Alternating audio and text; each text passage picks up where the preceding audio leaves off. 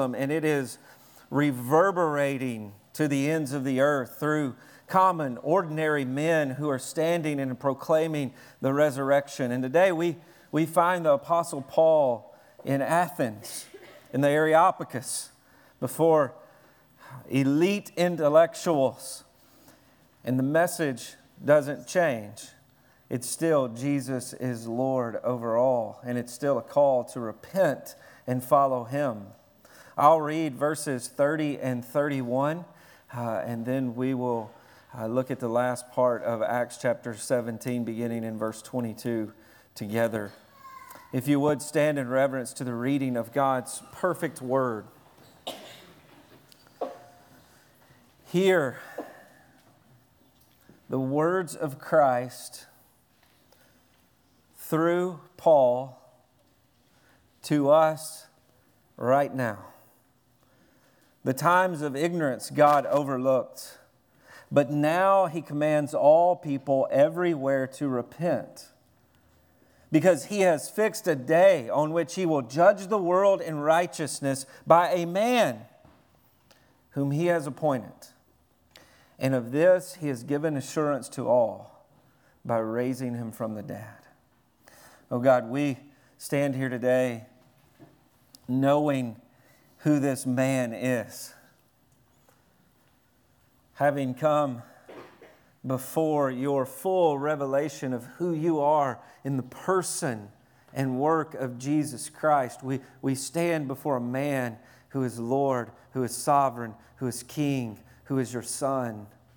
And even in these moments, the message is the same. Repent, bow before Him, follow Him, hope in Him for everything, for forgiveness of sins, for eternal life.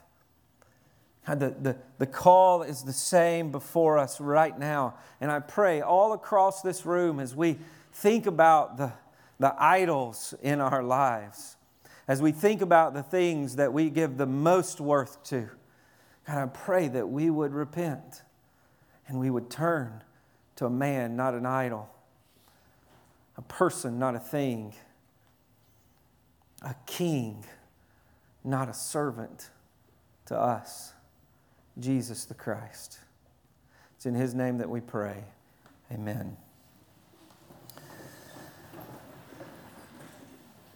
As I walked through the church, I noticed over on the side of the building there was a coffin. And this coffin was encased in glass all around it, so you could see in the coffin.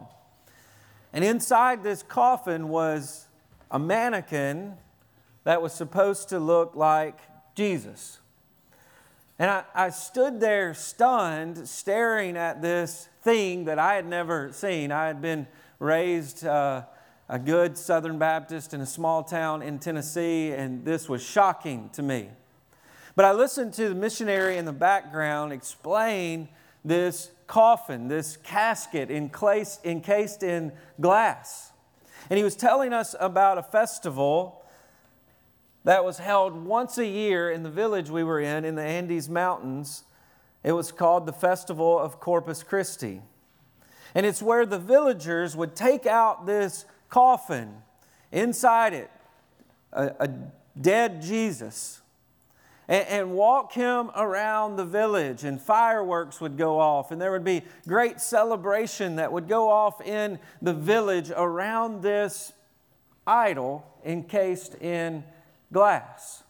And I began to look around what I call now a temple. It really wasn't a church there in the Andes Mountains in the village we were in. And I began to notice, well, there were all kinds of statues of Jesus all around this place. There were pictures of Jesus. And I was stunned by this because for months we had been told these people have never heard of Jesus. This is an unreached people group. They don't know Jesus. We even had missionaries who would talk to the kids on the street. Julie Laszlo was one of them, and walked up to a little girl on the street and said, "What do you know about Jesus?" And her response was nada, nothing. And we would talk to people who did not understand the concept of the biblical Jesus, although right in the middle of their village was this house of worship where there were pictures of Jesus all around. And we eventually found out that many years ago, the Peruvians, who were ancestors of ancient Incans, and they worshiped their own tribal gods, and they worshiped Mother Earth. You live in the Andes Mountains and you look out and that's all you see is earth. This massive thing must be something. And they attribute it to as a god.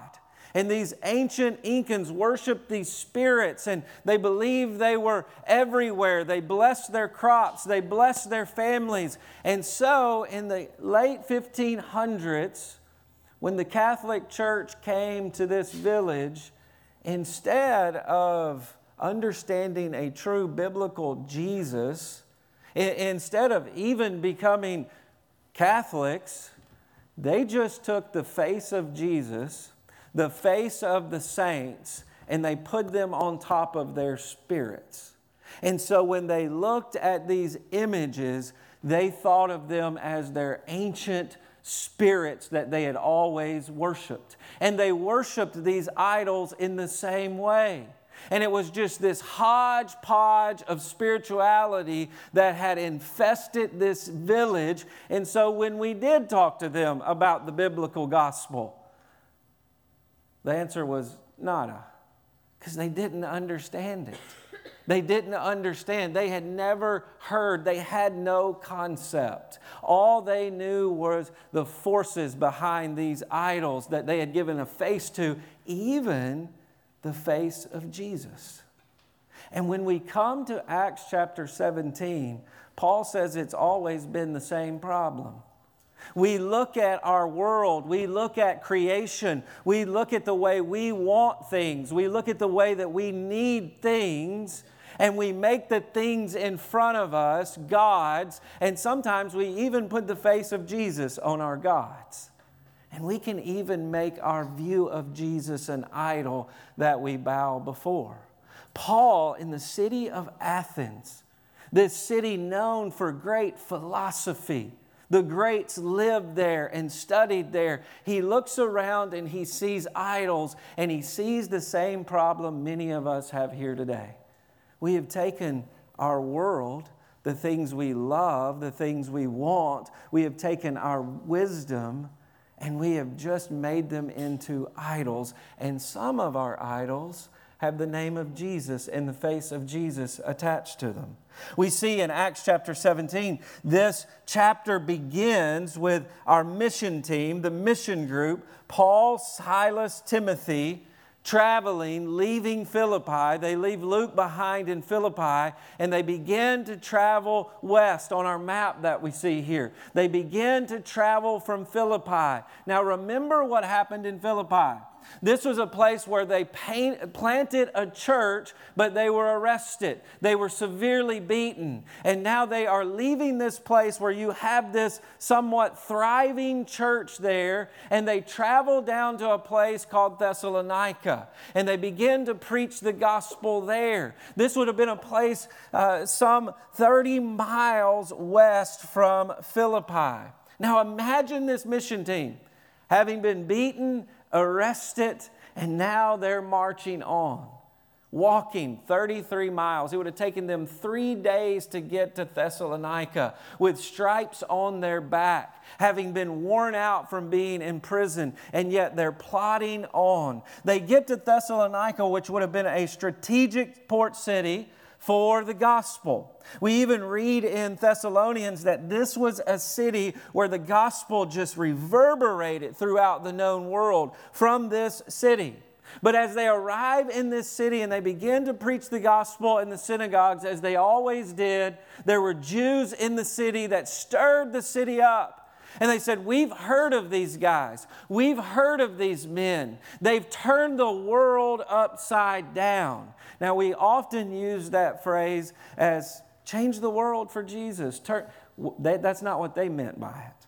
They meant, we have heard about these men and they are troublemakers. Everywhere they go, they are flipping things on its head and they are causing disturbances in every city. And so they chased them from Thessalonica and they moved some 50 miles even more westward to a town called Berea. And here in this off-the-path city, this off-the-path village, they preach the gospel and something different happens in Berea. The Jews in the city lean in to listen to the message. And the text says they searched the scriptures to see if these things were true. And many in this town believe the gospel. They trust in Christ. They receive the message that Paul is preaching. But the Jews in Thessalonica begin to hear what's going on in Berea, and they show up. And they chase Paul himself from Berea. And he ends up alone in Athens. He ends up alone in this place that was one of the greatest cities ever known. Now, so far, Paul has preached on riversides. He has preached in prominent synagogues. He has preached in jail cells. He has preached in towns and villages, exotic islands. And now he is in one of the greatest cities ever known.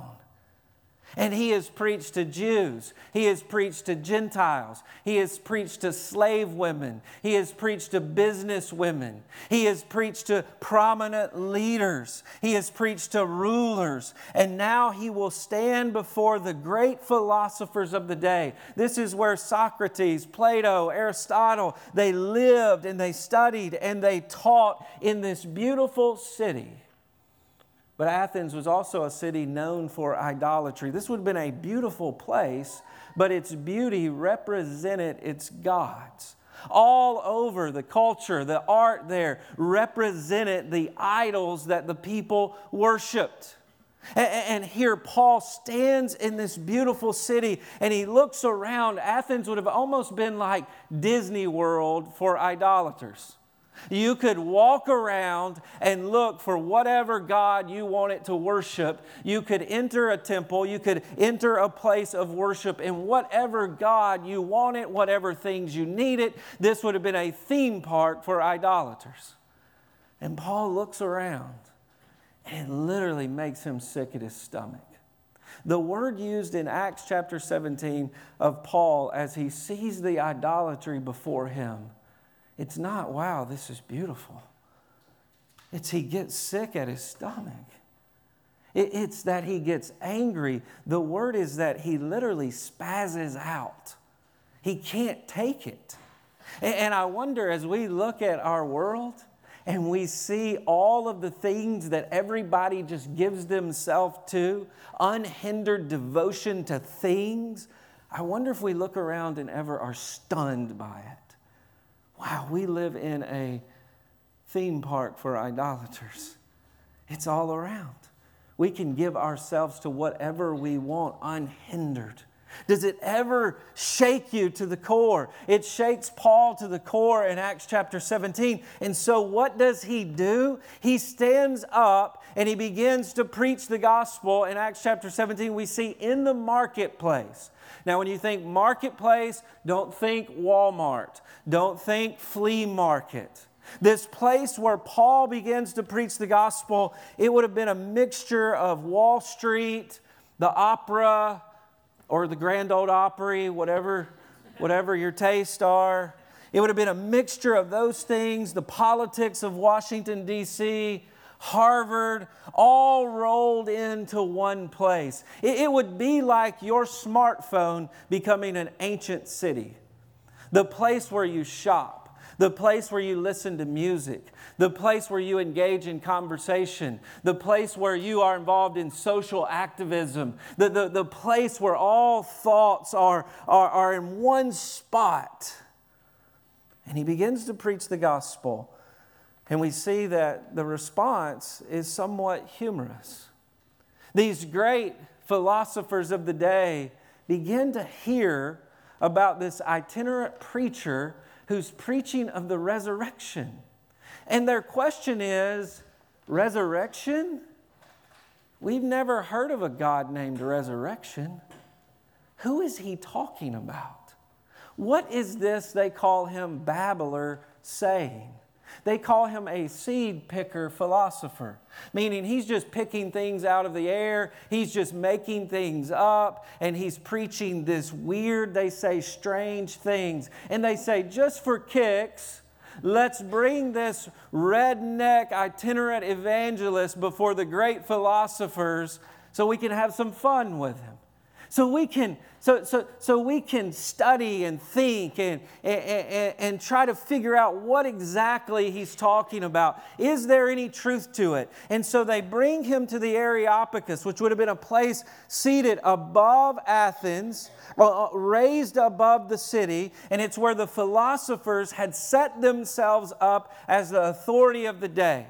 Do we need to censor this guy? Or can we let him preach? Can we let him keep on talking about this God resurrection? Now we get to this point, we think, what's Paul going to do? Paul was a very, very smart man. He was well studied. He could stand before the most intellectual of the day and argue and debate. And so we wonder at this point, is he going to change his message? What is he going to do to relate to the philosophers? How is he going to do this? Notice verse 22. So Paul, standing in the midst of the Areopagus, he says, "Men of Athens, I perceive in every way you are very religious." Now, that was somewhat of a compliment, but he looks around and he says, "You're very superstitious." There are philosophies here that would have just been about the material, what's right before you. That there would have been philosophies that present that would have been about just pleasure. And Paul sums it up here and says, you know what? You're very superstitious. You are committed to these things. You are religiously committed to your philosophies, even in a superstitious way. And then verse 23, he says, "For I passed along and observed the objects of your worship, and I found also an altar with the inscription, 'The Unknown God.' And he says, 'What therefore you worship as unknown, I proclaim to you.'" And so he says, you're very religious, you're very superstitious, and by the way, it's a mistake to think the unbelievers around you aren't spiritual. They aren't religious. They have given themselves spiritually over to something.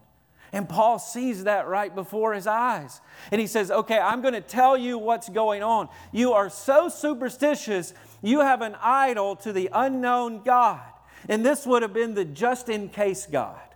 This was such an idolatrous city, they had a stone, they had an idol called the unknown God, just in case we missed one. And so Paul says, I'm going to tell you the God you missed. I'm going to tell you the God you really don't know about. I'm going to fill in this blank for you. In verse 24, he says, the God who made the world and everything in it. Here is the starting point with every human being. You are created by God. All of this superstition before him. And he says, let's get to the heart of the matter. You are a created being. The God I'm talking about made everything and everything in it. The world, being Lord of heaven and earth.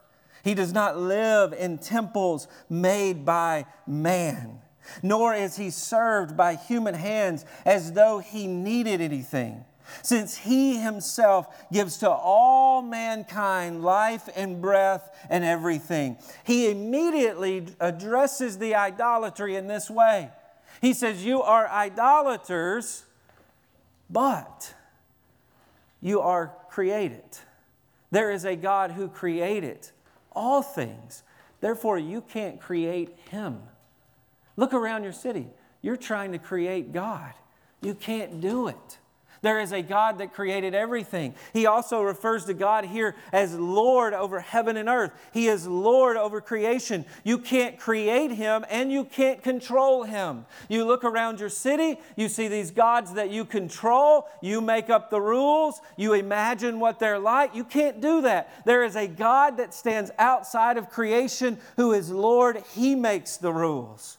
And the God I'm talking about, Paul says here, is self-sufficient. He doesn't need anything. Everything needs Him. You can't create Him. You can't carve Him. You can't paint Him. You can't put Him on a shelf. You can't make a temple for Him to live in. He stands outside of everything that He created. He rules over it, and He needs nothing He created. You see, Paul stands before the most intellectual of the day, and he assumes something. You can't deny God. All you can really do is replace Him. And that is the heart of all sin. It is to replace. It is to reinvent. It is to reimagine God. That's what our hearts do. We look at creation and we remake God. We reinvent God in light of what we see, in light of what we hold, in light of what we touch. It's what John Calvin once said. Our hearts are idol factories. Everything that we see, we touch, we want, we think of, we make into gods. And yet you can't deny God, your Creator. He is the one who made everything. And you can't take what He created and make it into a God. This is what Paul would talk about in Romans chapter 1 when he's beginning to get into the doctrine of sin. And he says it begins when you look at creation and you see trees and you see the world. And when you begin to think, what should I worship? Because you're created to worship, you go and you worship trees. You go and you worship things. Because that's how twisted your heart is to worship the creature rather than the Creator. Paul is hammering here at the heart of idolatry. Idolatry that replaces the Creator with creation. That's who we are by nature. We attribute devotion and great value to created things. We make the temporary ultimate. Paul in Romans chapter 1 would describe us this way. Imagine you walk into your home. You wouldn't walk in. You would get up on Christmas morning. Hopefully you spent the night there. But you come into the living room and you offer these great presents to your kids. Let's say that you give them an iPhone. I've been begging you for an iPhone all year, and here it is. And they hold up the iPhone and say, I worship you, and I adore you. And they get down on their knees in front of the iPhone and say, you are my hopes, you are my dreams. You would say, no, I spent $600 for that thing. Give it back. And yet that's the same thing we are all doing before God. The creation that He has given us to enjoy, the world that He has handed to us, even the blessings of God, we bow before them and we remake them into God. We fashion them into images of God that we want. We replace the Creator with creation, which means we replace the Lord of heaven and earth with ourselves. We become the authority. And by the way, when we think about someone who denies God, think about the reasons they do that. They deny the existence of God. And maybe they say in the Bible, the supernatural is impossible. Miracles are impossible. The resurrection, that's a silly story. What are they doing? They are replacing themselves with God. I make the rules. Your arguments don't prove that God doesn't exist. You just don't like the God that exists. And why do they do that? They want to be Lord. They don't want to be accountable. I find this all the time with people who are in sin and you begin to counsel them. The man who's caught in adultery and he's leaving his wife, and you pull out the Bible and you begin to talk about adultery being sin. One of the first things they will say, well, you know, man wrote that book. How do we know that that's what God meant by that verse? How how do we really know that's true? And what are they doing? They are pushing the Lord of heaven and earth away and His Word away. Why? So they can do what they want. And they have remade a God in their image, and it's usually sitting in the chair in front of me because they want to make the rules. We replace self-sufficient Creator with insufficient things. Paul's getting at the heart here. Idols that we have to create, idols that we have to wash, idols that we have to paint and clean and move around. We make those things ultimate. And he continues in verse 26, and He made from one man every nation of mankind to live on all the face of the earth, having determined allotted periods and boundaries of their dwelling place. He gets in here to the kingly authority of God. You see, the Athenians, many of them believe that they just came from the ground as these special people on earth. And Paul's saying, no, someone created you. A creator God put you here, and He's your king.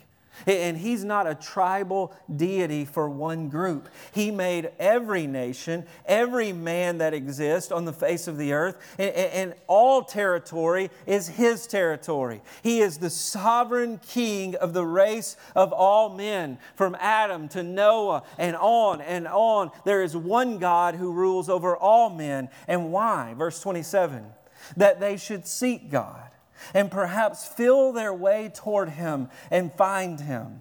Yet He is actually not far from each of us. For in Him we live and we move and we have our being, even as some of your poets have said, for indeed we are His offspring. And being God's offspring, we ought not to think of the divine being like gold, silver, or stone, an image formed by the art and imagination of man. He says we have a sovereign Creator. Our Creator is king over all things. And He gets to a point here where He says He's not a thing. He's a person. And He uses this term offspring. Now, He's not saying we are all God's children. Sin has severed us from God as our Father. Sin has severed us from that relationship. But He does use the term offspring here to prove that we are persons who have been created by a person. He even uses this poem of the god Zeus. And he stands up and says, y'all know God's not a thing. He's not a stone. Even some of your best musicians sing songs about God being a person. And we are people because God is a person. Things can't create people. Stones don't create persons. A person has created people. And why has He done it? He says here that we might reach out to Him, so that we might know Him, so that we might, verse 27, feel our way. It literally means to grope, to find Him. And the point here is God, a person, has created people to know Him. Paul says you can't create God in your image. No, God created you in His image. And what that means is He created you as a person to know Him personally. He's not a stone. He's not an object. This is why we even see in the Bible the primary image of God is Father. Why is He doing that? Because God wants you to know Him personally as a Father through His Son, Jesus Christ. And those terms are used to press the point that you are to know Him personally. You are to have a relationship with your God. He's not a stone. That's why we think about God being a Trinity. God in some sense is a community of people. And they invite us in to have fellowship with that community. He's getting to the point here that your God, who created all things, who is sovereign over all things, created you to know Him. And you can't know stones. And you can't know temples. They're not people. They're not things. And that gets at the heart of some of our own idolatry here today. Some of us here today are chasing after things we can't know. We are chasing after that thing, that phone, that technology, that car, that house, that thing that we've got to have. And we go from one thing to the next thing, to the next thing, to the next thing. And it's never enough. And what are we trying to do? We're worshiping things we can't know. And the call of the gospel is to worship a God who you can know. And that's why we're empty in our religious, superstitious, idolatrous pursuits. Some of us even do that with relationships. We have a Creator God who made everything. He is self-sufficient. He can never be drained empty. And He says, know me as this self-sufficient God who will never run dry. The fellowship with me will never run dry. And in what we do in His face is we make other relationships God. We idolize people. Some of us are frustrated with our relationships here today because we idolize them. We are looking for eternal fellowship in our kids who are insufficient.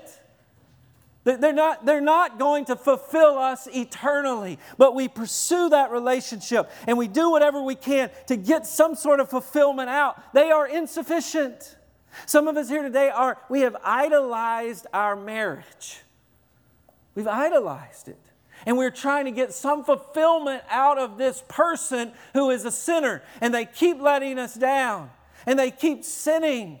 And they don't always do what we want. And our expectations day after day aren't met. And we're frustrated. Why? We have idolized that person.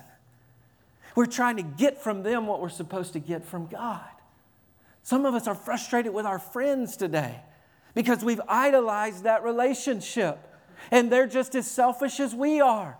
And we're digging into this well that keeps running dry. Why?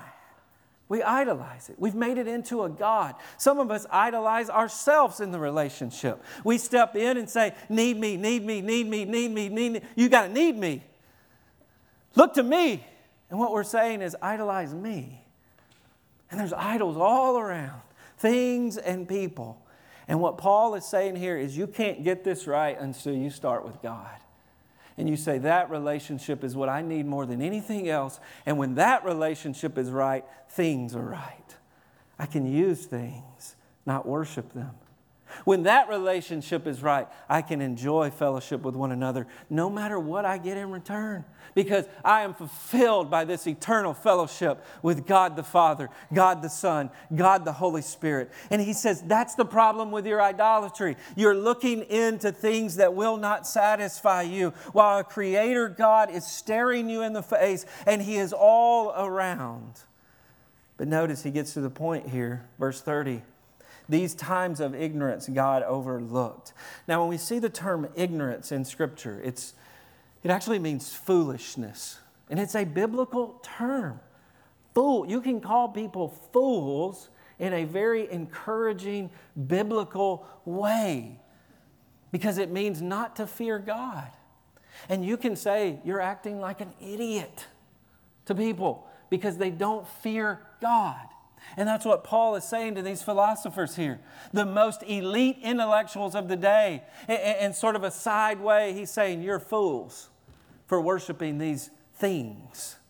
But these times of foolishness God has overlooked. And He has been looking forward to a point in time in history, looking forward to what we know as the cross, headed to a solution, overlooking that ignorance in grace and mercy. But now He commands all people everywhere to repent. Not just some people. He's not a tribal deity.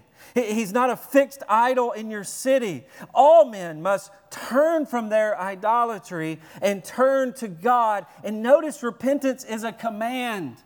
We plead with people to repent.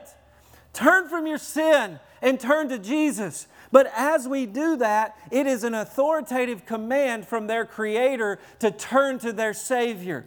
As you plead and pray and counsel people to look to Jesus, there is an authoritative command coming from God to turn from the idolatrous, sinful ways and notice, turn to a person. Because He fixed a day on which He will judge the world in righteousness. Notice, by a man. A man whom He appointed And how do we know who this man is? And of this, he has given assurance by raising him from the dead. There's only been one man raised from the dead by God and who hasn't gone back to the grave. And his name's Jesus. And by raising him from the dead, this one who has died for sins, this one who hung under the wrath of God for sins and laid in the ground for 3 days, by raising him from the dead, what God is saying to every man is, here's your judge. He will stand at the end of human history and evaluate and judge every man according to himself, according to what he has done for them. God proves through the resurrection that Jesus is king and judge, and he is the man you must turn to. He is literally the person, not an idol, who you must turn to. He reveals to us the person of God in flesh. He's not a thing. He's not wood. He's not stone. Verse 32.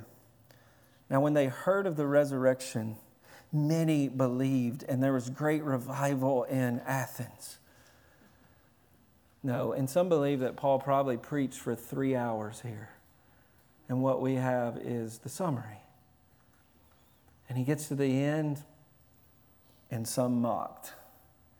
This stupid seed picker philosopher. But others said, we'll hear you again about this. So Paul went out from their midst, and then there were some men who joined him and believed. It took a while. Dionysius, the Areopagite, and a woman named Damaris, and others with them. And we see here in verse 33, this is just 34, this is just the way the gospel moves through Acts. Many reject. Some people go, okay. And then there are names of people who believe. And the witness has moved from the river in Philippi to the university in Athens.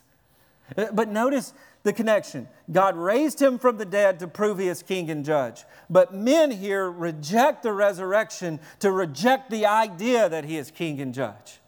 You want to get off the hook with God? Deny the resurrection. Because resurrected people can't be ignored. They can't. A resurrected man, you got to deal with him.